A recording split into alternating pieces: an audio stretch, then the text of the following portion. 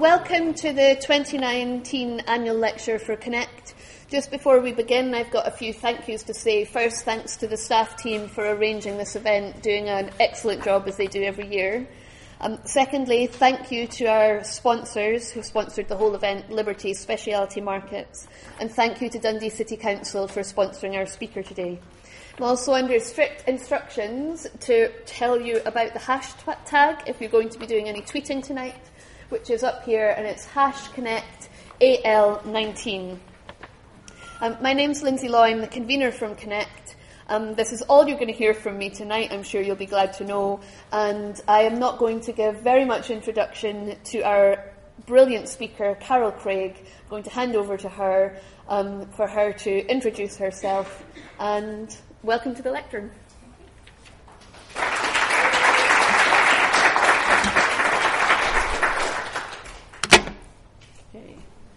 Thank you very much. I know every speaker says it, but I'm really delighted to be here. And I think you'll understand why as I speak, because I've been thinking about parents in Scotland quite a lot for the last couple of years. And I'm really interested to get your reaction to what I'm saying. But there's a couple of health warnings.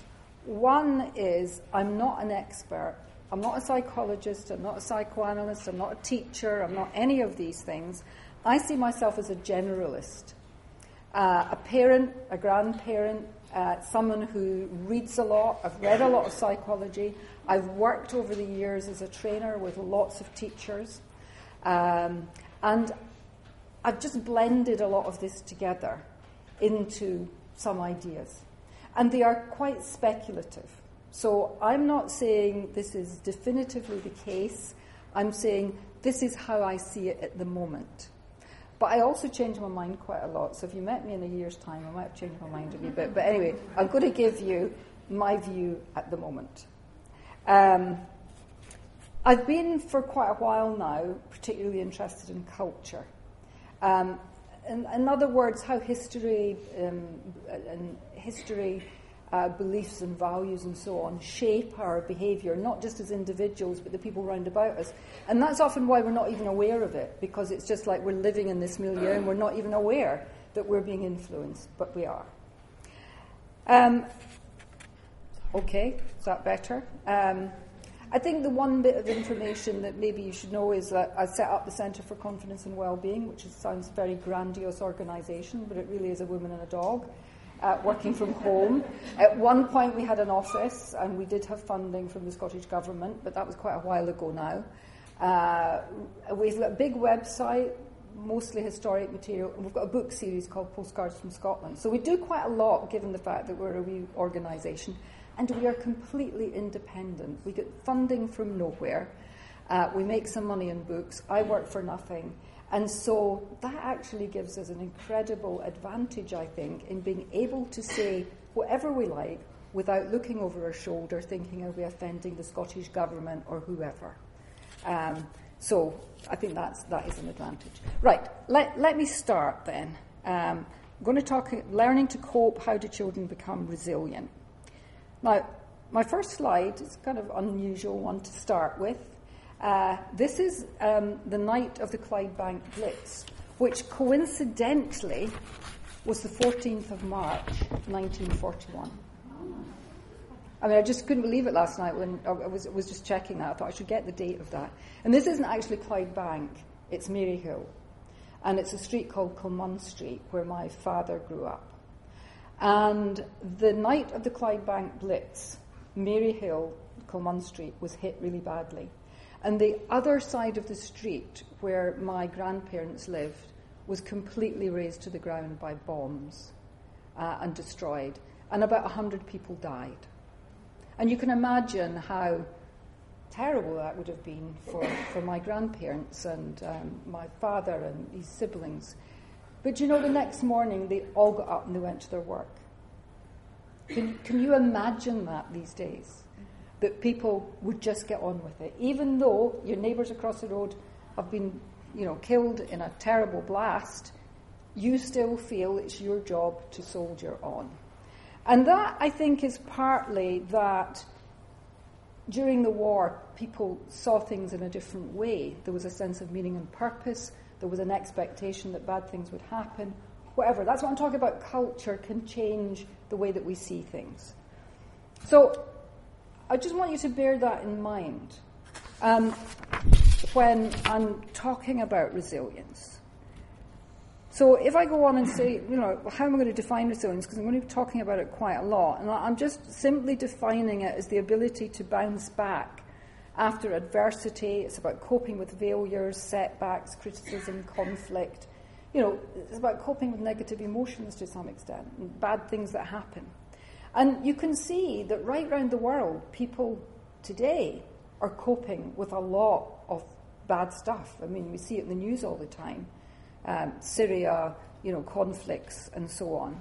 And yet, a lot of people still manage to survive that emotionally.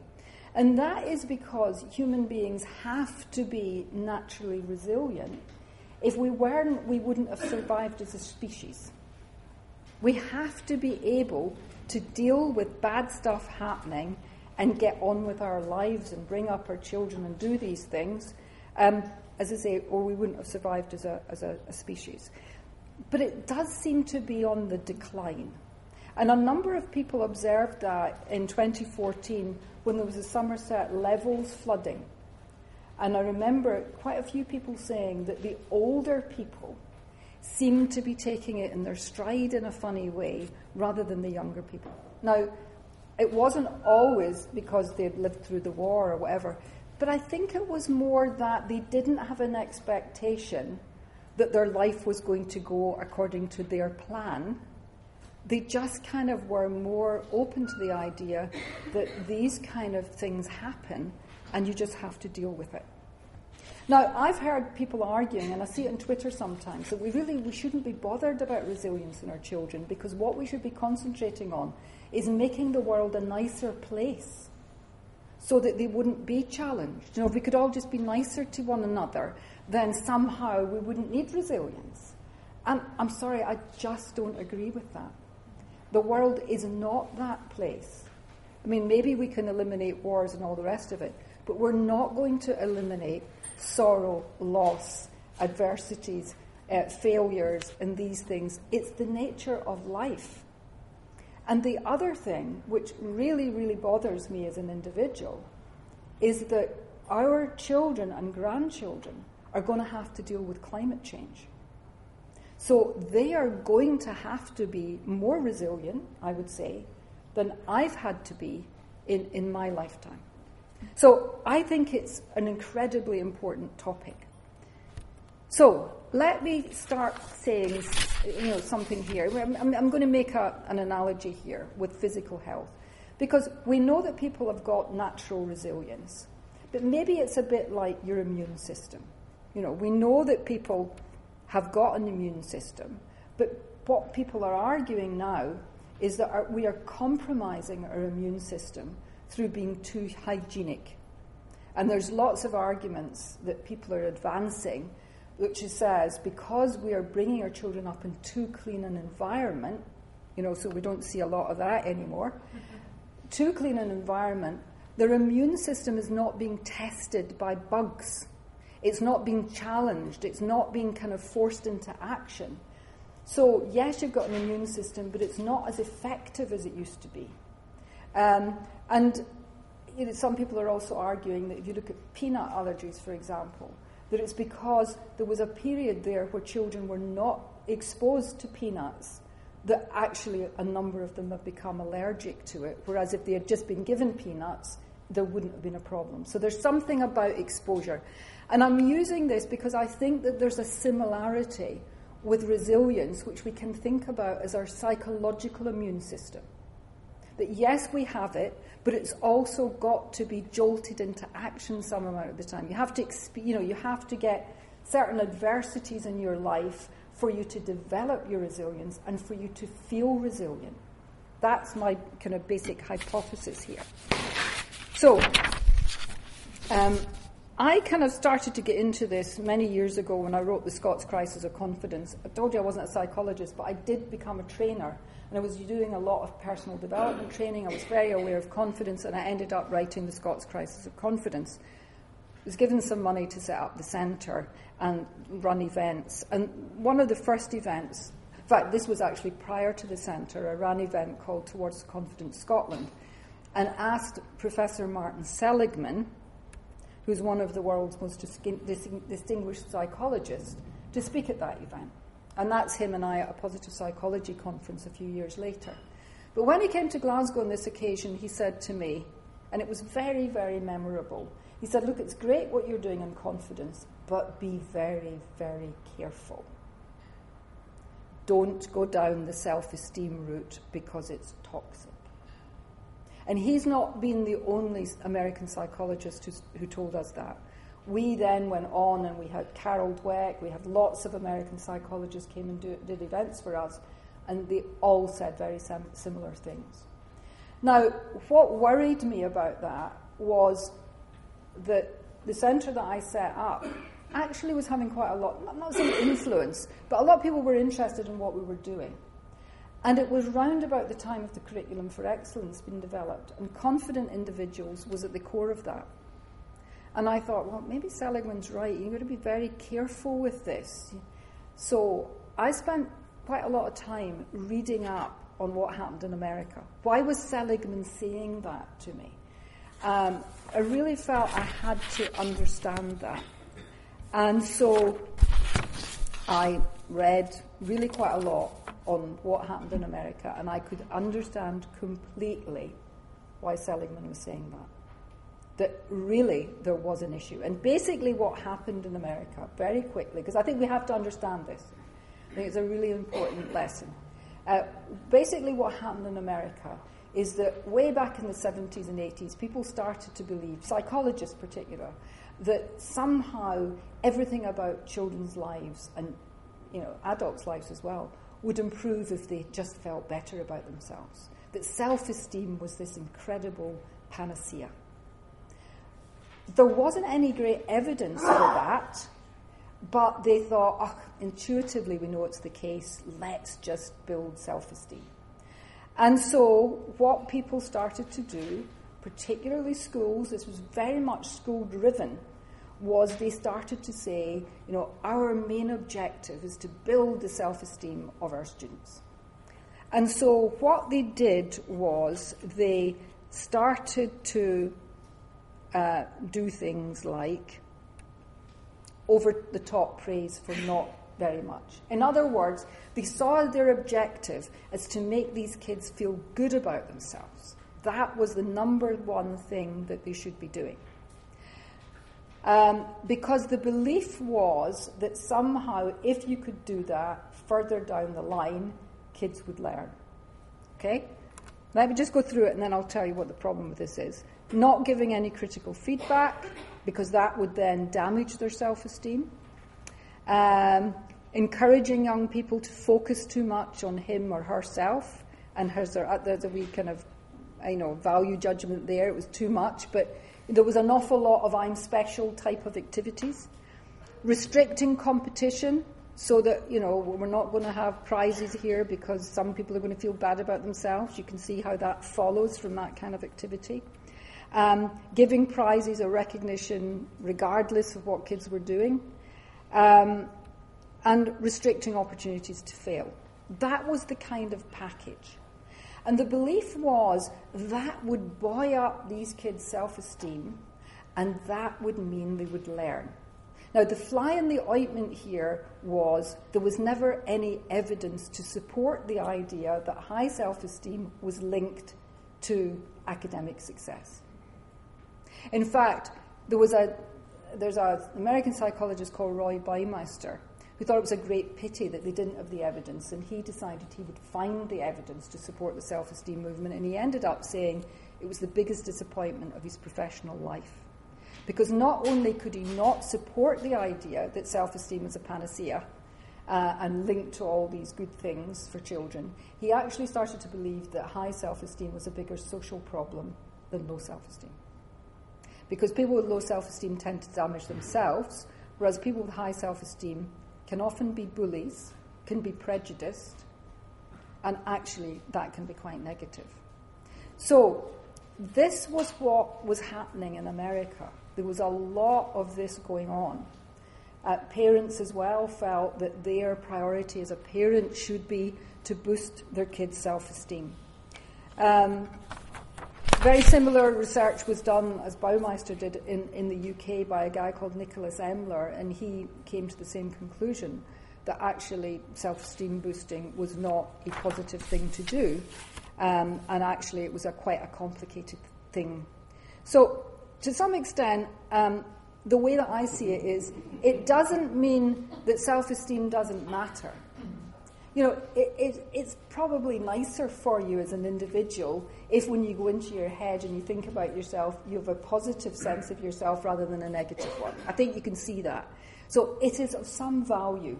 And actually there is some evidence to suggest that, you know, it can lead to positive feelings, it can help counteract depression. You know, there are some positives associated with it. It's just not as extensive as people think.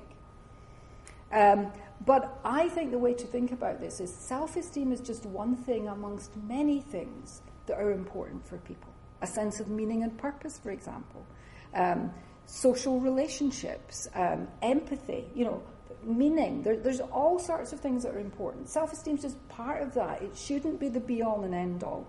And the other thing is, it is much better if we believe that we should be boosting self-esteem or whatever by doing it naturally rather than artificially. Because this was an artificial way to boost self-esteem. And what's interesting about the research that's been done in self-esteem is it suggests that 30% of it is just how you were born, it's congenital. Some people just have more self-esteem than others. And then the other comes from being loved by your parents. A lot of this is about unqualified love and affection that makes you feel good about yourself because you were loved. That's what an awful lot of self-esteem comes from. And I know Emler felt this isn't about schools, this is about parents. I'm just going to go through this quite quickly, and I wish I hadn't put this in because I don't really like the snowflake stuff. I think it's pejorative and I don't really like it. But basically, during the period, and for quite a time afterwards, and I don't know what's happening now, where self-esteem held sway in American schools, American educational academic standards plummeted. America has got some of the worst academic, performances in the world, actually, in the Western world, even though they spend quite a lot of money on it. You know, so if you ask American kids if they're good at maths, they will say yes. You give them a maths puzzle and they can't do it, whereas the opposite's true for Korean students. Okay, so what Seligman said about this is that he predicted that this would lead to a decline in academic standards for one simple reason, is that people were paying too much attention to how children were feeling in the moment, and they were paying too much attention to whether the child was feeling frustrated. And what he said is, frustration is an inherent part of learning. You're not going to learn anything that's worth learning if you don't get frustrated some of the time. So if you're really focused on how that child's feeling and you don't want it to feel frustrated, you don't want it to feel bad, the temptation then is to give it easier things to do to keep up how it feels about him or herself. Okay, the other thing that Seligman said, and I'm going to move on quickly from this in a minute, is that the whole self-esteem movement was focusing too much on how the individual child was feeling, and that actually could encourage depression. Because, and he's an expert on depression, he said one of the main counterweights to depression is a sense of meaning and purpose. And by definition, a sense of meaning and purpose is about we rather than I. But what parents were doing in America, whether they're doing it here or not to the same degree, was encouraging children to believe that the be-all and end-all in life was how they felt. And he said, that is not a good message, because that will encourage children to be far too self-focused and actually can set them up for depression. There was also an issue about narcissism, and narcissism is not a positive characteristic, and a lot of people were saying you're not encouraging self-esteem, you're encouraging narcissism, and actually they've been right in the sense that there is now quantitative data in America which shows that narcissism has been on the increase. It might not just be as a result of this, it could be as a result of advertising, marketing, all range of things, but I think this has played its part in that. Okay, let's get on to Scotland then. Meanwhile, back in Scotland, I then wrote a book called Creating Confidence, a handbook for professionals working with young people, because I was so alarmed by a lot of that. I didn't want us to go down that route. And so I quite quickly wrote this book, and it sold well. We sold over 2,000 copies of it. And I did a lot of talks to teachers at the time. And what they said to me, and this surprised me, is they said, that's the road we are on. We are 80% down that road. And I couldn't really understand where the pressure was coming from, because the whole self-esteem thing had never been a big issue for schools in Scotland, the way that it had been in America, where it was the mission of schools to do this. So where was the pressure coming from? I never really quite understood that. I just thought it might be because we share a media, it's part of the zeitgeist and so on, and I think there's an element of that. But it was only when I then got on to the book that I've written recently called Hiding in Plain Sight, where I'm looking at adverse childhood experiences, and I'm not going to start talking about that. We can talk about that in the break, not the break, but the question and answer if you want, because it will take me too long. But it did make me think about child rearing in Scotland historically, and really faced up to some of the things I'm about to cover with you, about actually how Scotland was not a good place to grow up as a child. It was really quite a cruel environment in lots of ways. And I'll explain why I'm saying that in a minute. So when we then published another book, this was just last year, called The Golden Mean, and the golden mean is really an idea not just of balance, but it's about how things kind of interact and modulate one another. And the key idea in this is really about how kids need both support and challenge. That if you only give them support, it's enervating. It's not great for them. It's boring. I mean, you actually you're depriving children of motivation if you actually just support and you don't challenge. And it also is counterproductive from a resilience point of view. But only doing challenge is cruel. You know, kids need support. So there's a way in which we need a balance between the two. But in my article, because this is an edited collection, in my article, I look at parenting in Scotland. Because what I began to see was that actually parents had started to move from one old style of parenting to a new style of parenting, which wasn't necessarily that brilliant either. Now, in what I'm going to say about this is anything that I say I could have done myself as a parent. And I'm not into blame, right? I'm into analysis. But I do think that there is something happened at kind of generational level in Scotland that wasn't related to the American stuff. It was our stuff. But it led us to a very similar place as where they got to in America. Now, I had a very, very miserable childhood in the 1950s.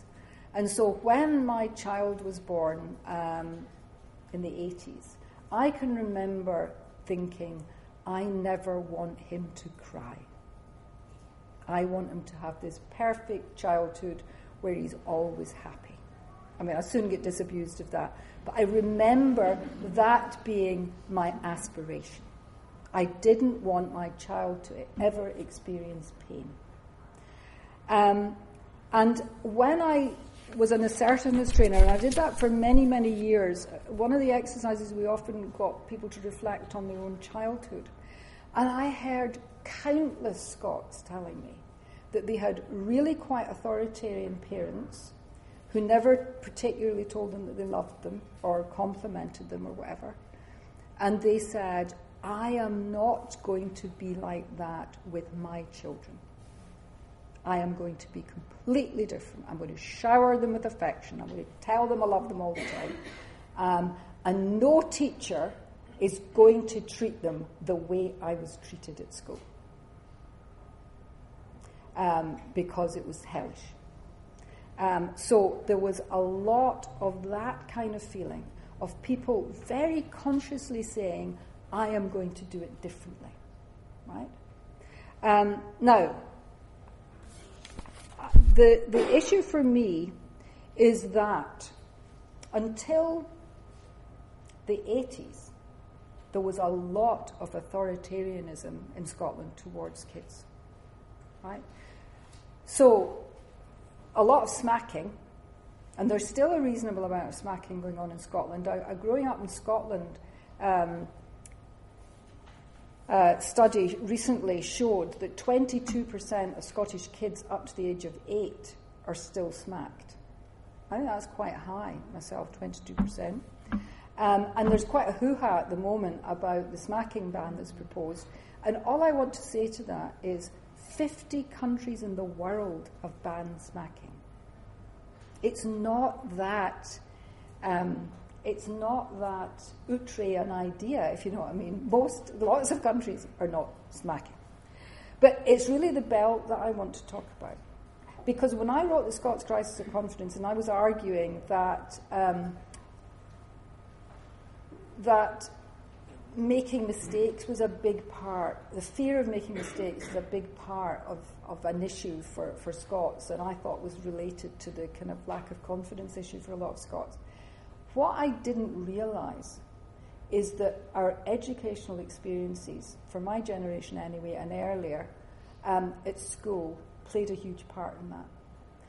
Because I was terrified of the idea of getting the belt, and I did get the belt on a few occasions, but I just thought all countries belted. I did not know that we were an outlier when it came to the belt. A total outlier. If you look, and I talk about this in Hiding in Plain Sight, the first country to abolish corporal punishment in schools was Poland, and it did it in 1783. Is that not remarkable? Russia banned corporal punishment in 1919. France at the end of the 19th century. All these European countries. It was Anglo-American countries that were using corporal punishment mainly. And I think because of that, we thought that it was more widespread than it actually was. And they're still using the belt or corporal punishment in southern states of America. And I think there's one Australian state as well. Now, when it comes to the difference between Scotland and England, we know that the English fee-paying sector use corporal punishment a lot, caning and, all sorts of things of that kind. But actually, when it comes to state schools in England, it was very variable right around the country. And they do not seem, in the main, to have belted the way or used corporal punishment the way that Scotland did. Right? So Scotland was, that's what I'm saying, it was an outlier. Our rates were much higher.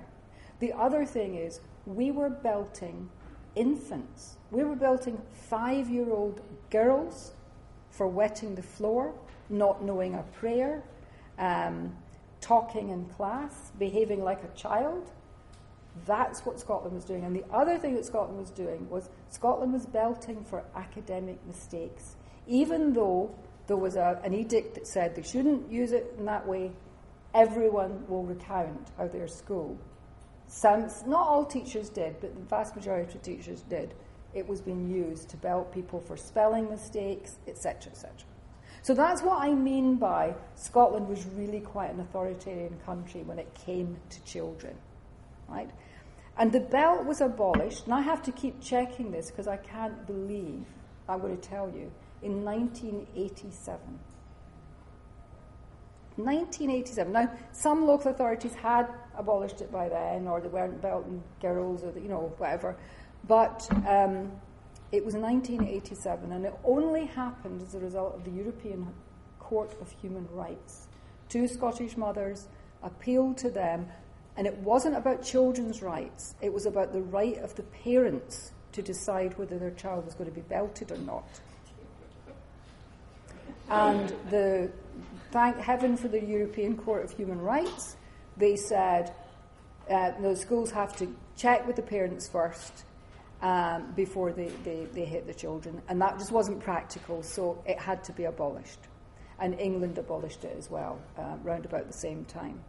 But I just think it's, as I say, I have to keep going. It's not, I can't, it must be a mistake. No, it must be 78, it can't be 87, it is. And Sue Palmer might want to say, but Sue Palmer's sitting here, and she says that when you went to Murray House, there was a room upstairs, wasn't there? Top floor of Chartres Slab. Yes. It was where they got taught to use the bell. To use the bell. I was 1970, and they told me I was the first year that they weren't sure enough how to use the bell. Yeah. Right. Okay. So I think this is very significant, and we've never had a debate about this in Scotland. It just got abolished. And actually the women that were instrumental in this were hounded. They were given a really hard time, and one died a couple of years after the abolition. I mean, it's dreadful. I think this is Scotland's shame. But this is what I mean by we had really quite an authoritarian, draconian attitude towards children. The fact that was going on. One of the things I should say is data from the 1970s showed that corporal punishment was used 3 times more in Scottish approved schools than it was in England. 3 times more. Anyway, so let me go on from that to talk then about parenting styles. And there's an American woman, Diana Baumrind, she came up with some kind of definitions of different ways, and this has been added to a wee bit, but she talks about it in terms of cold or warm, soft or firm. And you can combine that so you get 4 styles. She came up with 3, but it's been added to. So the Scottish style was cold and firm. I mean, I'm not saying that there weren't people who weren't like that, but that was the norm. The norm was, do what I tell you, and if you don't, you'll get a clout, right? I mean, that generally, it was a lot of that. And don't you dare talk back, and who do you think you are, and all that. There was an awful lot of that. And that is really not good for kids. There's a lot of research that says it's really not good for kids. It kills creativity. It's bad for your confidence. It's just it's not a very good way to be brought up, because it's squashing you in many ways, and it's not child friendly. But I think then what has happened is people not wanting to do that and knowing there was a better way, they've just gone to the opposite extreme. So they've gone to warm, soft. They've gone to indulgent and permissive, right? And that is better. There's no doubt it's better. It's more child-focused. It's taking the kids' interests and needs to heart, it's putting it at the centre. But there's no clear rules and boundaries. It's really saying the child is at the centre of here, and somehow you're their servant, rather than they're fitting in to the world that you've created, if you know what I mean. It's more like that. Just the others here, cold and soft is neglectful. That is terrible for children. You can do what you like because I don't care. That would be neglectful. And authoritative is warm and firm. Now, there have been lots and lots of papers. In fact, one of the papers I read, which was a meta-analysis, was drawing on 131 papers that had been done worldwide on academic achievement and parenting styles.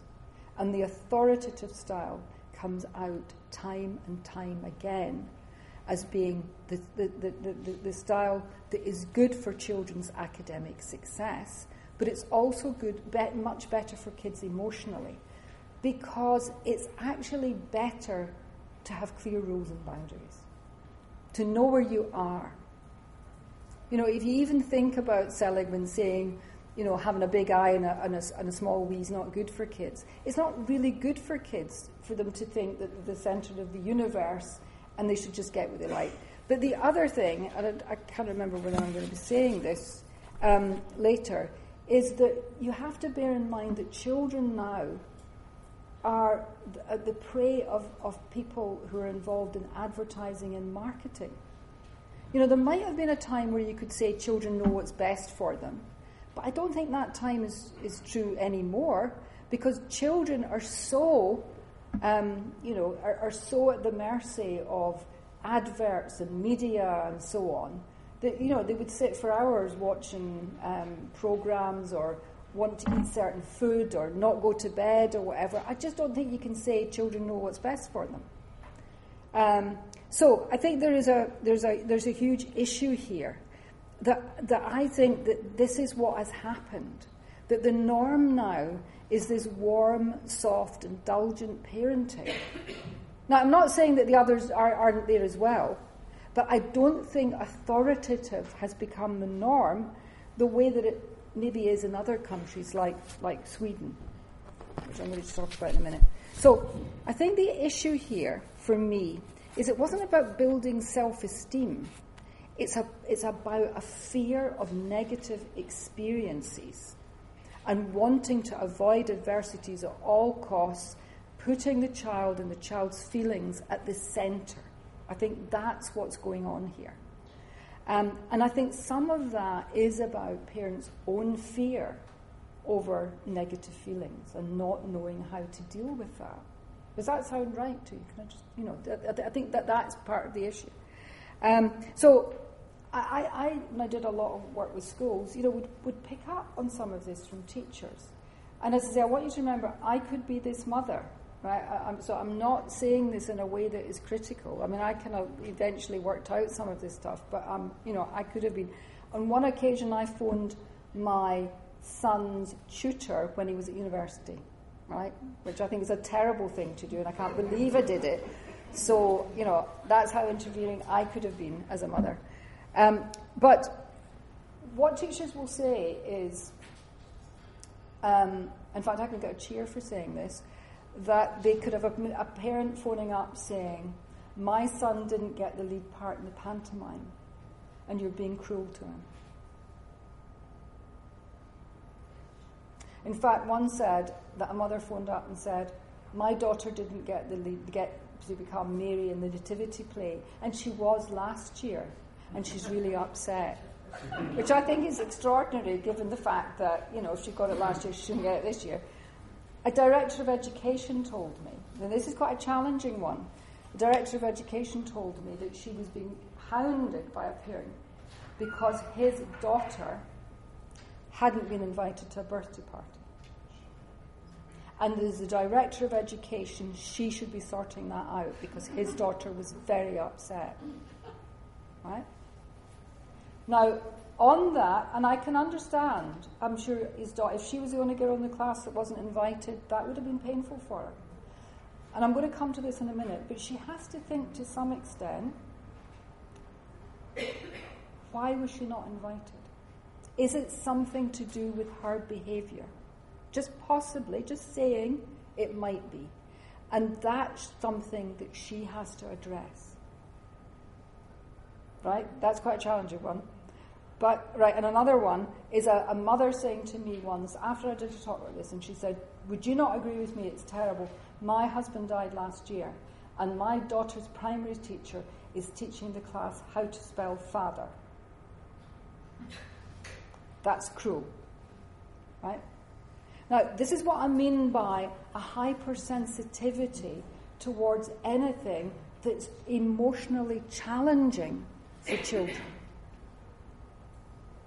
And if that is what is happening, you can see how it's just chipping away at resilience. Because, that child can't go through life not hearing the word father, and actually she'll come to terms with it. She has to come to terms with it. It's the nature of life. So, if I go on now to, look at, have a drink.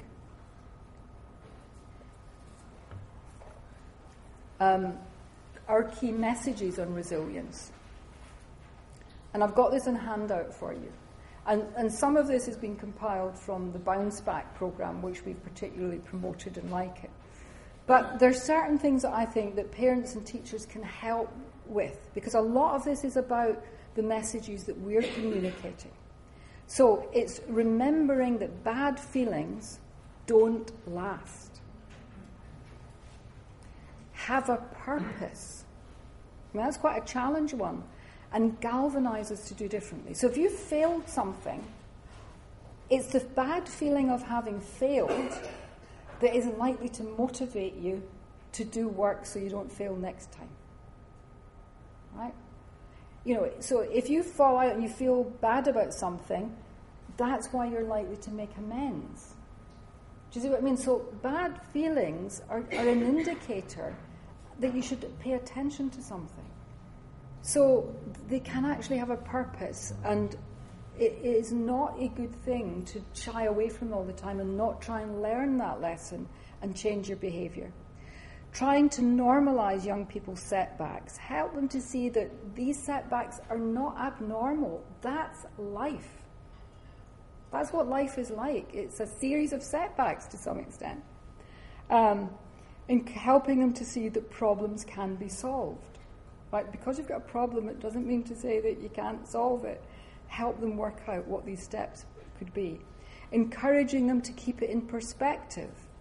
It's only this subject. It's only, their academic work, but they're very popular. They're good at sport. There's all sorts of things. It's about getting things in perspective. These are the essence of optimistic thinking, by the way. Remembering the value of humour.